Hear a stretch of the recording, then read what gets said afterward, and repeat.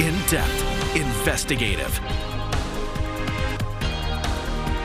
This is KXAN News. The U.S. House has a new speaker and can finally get back to the urgent business that's been on hold for more than 3 weeks. Thanks for joining us. I'm Daniel Marin. And I'm Britt Moreno. Speaker Mike Johnson of Louisiana is the first from that state to serve in the role. Alice Barr tells us why Republicans picked him. As duly elected Speaker of the House of Representatives. A break in the logjam at last as House Republicans finally unite to elect a new Speaker, Mike Johnson of Louisiana. The challenge before us is great, but the time for action is now, and I will not let you down. The decision that fell entirely along party lines means the House can move ahead with urgent business after 3 weeks of speakerless paralysis. Known as a staunch conservative, Speaker Johnson was elected to Congress in 2016 and was previously fifth-ranked in House GOP leadership. Having never chaired a full committee, he is the least experienced speaker in modern history, but is well-liked among his Republican colleagues. He has united all of our members to speak clearly and boldly on behalf of the American people. A friend to all and an enemy to none. Personal animus helped topple Kevin McCarthy from the Speaker's job and torpedo the runs of the past 3 nominees. Former President Trump's influence, a major factor. He came out strongly for Johnson. He's smart, he's sharp, he's going to be fantastic. But Democrats who all voted for Minority Leader Hakeem Jeffries criticized Johnson as an architect of Mr. Trump's legal efforts to overturn the 2020 election. House Democrats believe that when members of this body voted to reject the results of the 2020 election, they forfeited their ability to lead this chamber. Speaker Johnson now faces the true work of governing with pressing issues on the line, funding for Israel and for Ukraine. He has opposed the latter and a race to prevent a government shutdown next month. In Washington, Alice Barr, NBC News. And Speaker Johnson talked a lot about restoring the American public's faith in Congress. He promised to stand for integrity and being a good steward of taxpayer dollars. And he sent a message to enemies of freedom around the world that the People's House is back in business. Turning to the Israel-Hamas war now, diplomats in Qatar say talks with Hamas about the release of more hostages held in Gaza are starting to progress. The Wall Street Journal reports Israel has agreed to delay the ground attack to allow U.S. troops to position nearly a dozen air defense systems in place to protect American forces in that region. Over 200 hostages remain in Gaza right now. More aid trucks rolled across the border with Egypt today, but the problem continues to be fuel. Many of the hospitals say they will be running out of fuel by the end of today, and they may have to shut things down. First warning weather with meteorologist Nick Bannon. Another day we get to watch the radar and check for more rain moving through. Beneficial rain that could become problematic. Right now, we're mostly dry along I-35 and into our eastern counties where we've only had a few spotty showers move through, brief downpours as well. But the main activity of tonight and eventually tomorrow is moving into the hill country now in Mason, San Saba, western Gillespie County. This widespread cluster of downpours and storms will slowly move east through the night, and I mean really slowly. That rainfall amounts could add up to several inches. And in the hill country, we do have a flood watch through tonight and through tomorrow. These are the areas most likely to get some middle of the night flash flooding that could continue into the morning commute tomorrow. For the rest of us, where we haven't had as much rain, temperatures are in the low to mid 80s and it is rather humid. Rain chances do slowly rise as we head through tonight. Mostly for the hill country, though, aside from a stray shower or storm elsewhere, temperatures dropping into the 70s. Coming up in First Warning Weather, we'll track the flash flooding threat that actually continues well through the day tomorrow. Updates on how much rain and then the coldest highs since February. All right, Nick, thank you very much. Today, jurors heard from law enforcement on the scene of a deadly police shooting back in 2020. A jury will decide whether Austin police officer Christopher Taylor is guilty of murder in the shooting death of Michael Ramos. KXAN's Grace Reeder is live outside the courtroom once again tonight with today's developments. Grace? Most of the testimony today came from Austin police officers who were on scene with Christopher Taylor during that shooting back in 2020. The state had them walk through their actions that day, including them stopping to plan how to approach Mike Ramos. Officers said they knew Ramos's vehicle had been involved in criminal activity previously, which is why one officer said they approached this like a high-risk traffic stop. The jury then saw body camera video from several officers, including one who testified he was closest to Ramos and his vehicle during the interaction. Michael Ramos, you're going to listen to everything we say. You need to listen. Keep your hands up. Keep your hands up. Michael Ramos, step out. Keep your hands up. We also heard this morning from a woman who took video of the incident from her window. The video shown in court was only a few seconds and did not show much, as she had a dark screen covering that window. There were some really tense moments today between prosecutors and the officer in charge of this scene back in 2020. We're going to have details for you on that coming up tonight on KXAN News at 6. Back to you. Thank you for staying on top of that, Grace. The Texas Supreme Court heard arguments this morning in a major religious liberty case, and this could determine whether a Texas judge has the right to refuse to marry same-sex couples. Our Ryan Chandler heard the arguments and joins us from the Texas Supreme Court with the details. Well, this case is yet another example of the legal tug-of-war between religious liberty and gay rights. It centers around a Waco area justice of the peace who for years refused to officiate marriages for same-sex couples. The State Commission on Judicial Conduct disciplined her, saying she discriminated against a group of Texans in violation of her oath to uphold impartial justice. She argues Texas's religious freedom laws allow her to adhere to her faith while practicing as a judge, both sides making their case in the high court. She has chosen to discriminate between some folks in the state of Texas in favor of other people.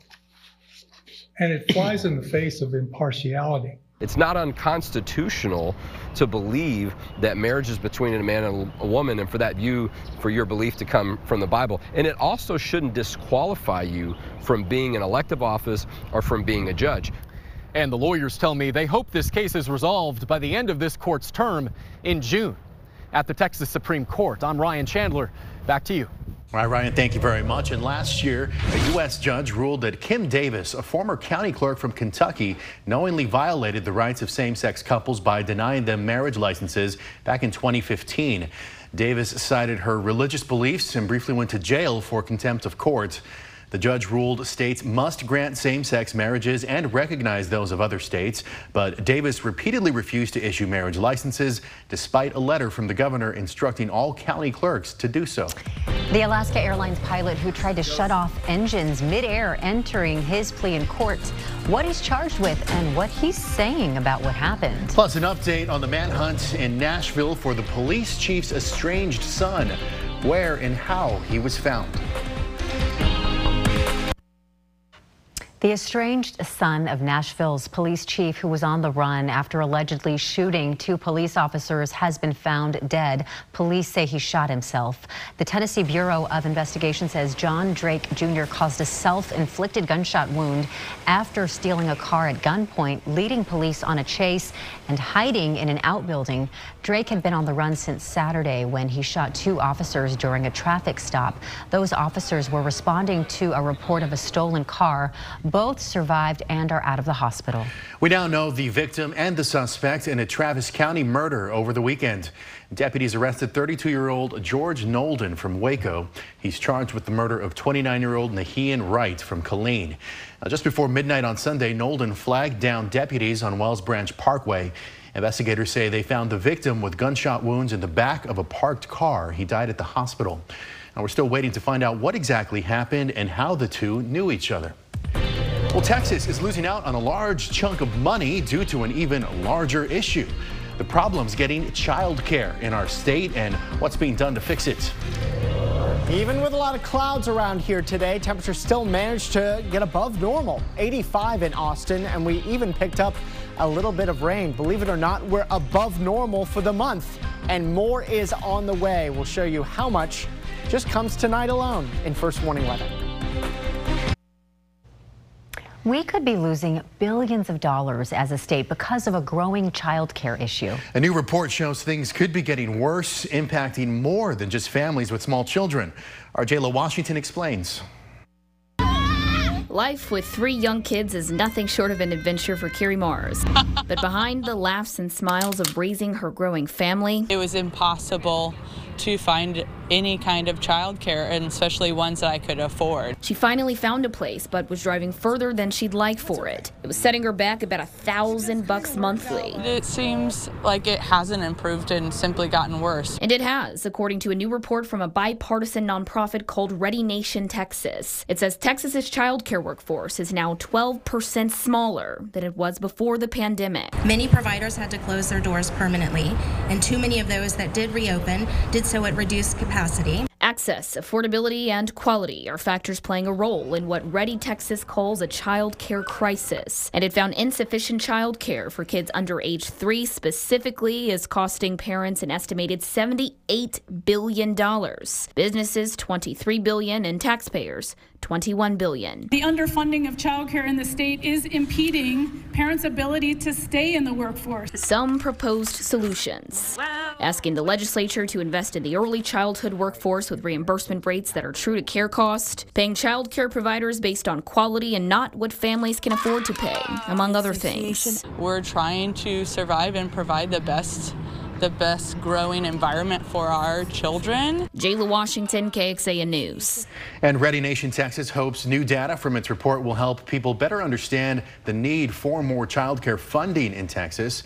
Now, the legislature did pass a property tax cut for child care providers last session. That's currently before voters. It's Prop number 2 on the November 7th ballot. In August, the Texas Association for the Education of Young Children conducted a survey to learn how the ending of the federal relief funding was going to affect Texas child care. It got over 1,800 responses from licensed child care facilities. 26% of child care programs reported they are likely to close. 31% of child care programs reported they're likely to stay open without additional funding, and 43% are just not sure if they'll close or not. Child care in Texas is something KXAN investigator Arzo Dost continues to dig into. Under this story on KXAN.com, find data on child population operations, affordability, and so much more. All right, we have Nick in for David this evening as we gear up for a lot more rain. Yes. Oh yeah, and plenty to come tonight in the Hill Country, and the Metro gets in on the heavier rain as we head through the day tomorrow. Right now we're actually reasonably calm with a little bit of blue sky trying to show itself there from our KXAN West Shore home camera here on West Campus looking toward downtown. A warm 80 degrees. We shouldn't be out of the 70s this time of year. Here is our focus over the next 24, 36 hours or so, and it's primarily for localized flash flooding, mainly in the Hill Country, but even into the Metro, we could get some spots 4 inches or greater of rainfall here. There's a much lower concern for some very isolated damaging wind, and we're really not too worried about the tornado or hail threat. The risk isn't 0, but it is very low at this point. This is the line, the wall of water that's going to be slowly moving eastward this evening, overnight, and during the day tomorrow. And as it moves so slowly, it's going to produce a lot of rainfall in the areas that it almost parks itself. Right now, that's in the Hill Country, San Saba, Mason, and western Gillespie counties getting the more widespread rain. Out ahead of it, we're still going to see some spotty showers form, but nothing as continuous as what is happening in the Hill Country right now. I chose the model that is best reflecting what's happening now and taking it into the future here at 7. Still, the vast majority of the downpours and storms are in Gillespie, Mason, and San Saba, but maybe even a little bit of Llano County getting in on that, and still ahead of it, just a couple of spotty showers. The downpours and storms will continue to be most widespread through midnight in the Hill Country, even though the rain chances pick up a little bit in our eastern counties and the Metro. Even past midnight, the majority of the activity still in the Hill Country, which is why our flash flooding concerns are highest there. But we think as we head into the morning commute tomorrow after 5 a.m., those downpours and storms start to make themselves more widespread in the Metro, and then eventually our eastern counties as we head through the middle of the day and into the afternoon. things do start to dry out in the afternoon in the hill country. Not as widespread of a rain anyway, but still there's going to be an ongoing chance for rain even into tomorrow evening. Don't take these forecast rainfall numbers verbatim, but I want to give you the general sense here that we could get some 4, 5, 6 inch plus rainfall amounts in the hill country into Friday morning, but most of this coming tonight and tomorrow morning. For the metro and our eastern counties, I think 1 to 3 inches is going to be the most widespread amounts that you see, with localized higher amounts. But any places that get 4, 5, 6 inch rainfall amounts in just 24 hours, we could get some localized flash flooding. That's where the flash flooding risk is at its highest, a 3 out of 4 for most of the hill country. That drops to a 2 out of 4 for, say, the eastern hill country toward portions of the metro. But for Austin specifically, and really most of the metro counties, a 1 out of 4 flash flooding threat tonight. Rain coverage rises to 70% tonight, overnight lows of 72, and it peaks at 90% tomorrow. It'll be especially wet tomorrow morning, but the rain will slowly come to an end late tomorrow afternoon and into the evening. Still, the flash flood threat during the day tomorrow is elevated for the metro and our eastern counties, where it is a 2 out of 4. So we've got to be flash flood ready tonight and tomorrow. Never drive through flooded streets, of course. Still, scattered showers and storms expected Friday. Saturday looks like a drier day, lower rain chances. And then as our next cold front comes in late Sunday, rain chances jump up to 40% Sunday and 50% Monday. But look how those temperatures plummet from 79 Sunday to just 50 on Monday. 54 for Halloween Tuesday, looking drier with only a 20% rain chance, and no rain in the forecast finally by Wednesday. All right, Nick, thank you very much. The off-duty Alaska Airlines pilot accused of trying to take down a plane pleaded not guilty as we learn new details about his state of mind at the time. Joseph Emerson is charged with 83 counts of attempted murder, 83 counts of reckless endangerment, 1 count of endangering an aircraft, and he's also charged with a federal crime of interfering with a flight crew. Emerson is currently on suicide watch. FBI and police affidavits say Emerson claimed he was suffering from a mental emergency as he flew in the cockpit's jump seat. The documents state he told the pilots, quote, "I'm not okay," when he grabbed fire suppression handles to try and shut down the plane's engines. Witnesses say he then walked to the back of the plane where he told a flight attendant, quote, "You need to cuff me right now." The documents say Emerson added that he hadn't slept for 40 hours and had taken psychedelic mushrooms 48 hours before the flight, adding that he had been depressed for 6 years and had recently lost a friend. Many are getting ready for the Texas-BYU game this weekend, but others are getting ready to give back. The different kind of tailgate BYU is bringing to Austin. Tonight, 2024 independent presidential candidate Cornel West joins Chris live to talk college campus protests. Then Rich McHugh reveals a scathing new report on government handling of the East Palestine disaster tonight on Cuomo. Then, Brian Kohberger is back in court tomorrow with his defense planning a major motion to dismiss the Idaho murders charges. But will it work? Brian Inton gives us an in-depth look tonight on Banfield.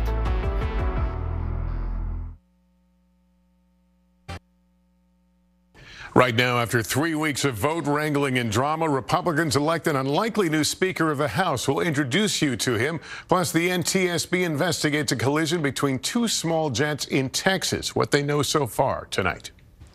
With the Longhorns set to face off against Brigham Young University's Cougars on Saturday, the Utah-based school is bringing a new kind of tailgating to Central Texas. BYU's Austin alumni chapter is helping coordinate a holiday toy drive in partnership with the Travis County Sheriff's Office's Brown Santa program. Alums hope to collect 2,000 toys for Central Texas kids this weekend. It is part of a greater university effort to collect food donations and host clothing, toys, and literacy drives at each of BYU's away games, and it's already having a ripple effect. Is not competition, but the best compliment that you can imagine is someone copying your ideas. And what we have loved to see is some of these other schools within the Big 12 is them picking up some of these things that we're doing and doing it in their own way. Along with this weekend's toy drive, BYU's Austin chapter is planning to deliver 40,000 pounds of food to area food drives and the Brown Santa program next month. Find out how to donate under digital reporter Kelsey Thompson's story over at KXAN.com. Coming up tonight on KXAN, it's Quantum Leap at 7, then Magnum PI at 8, followed by Chicago PD at 9. Then we're back with KXAN News at 10. Or you can join us an hour earlier for KXAN News at 9 over on CW Austin. Here's where to find us.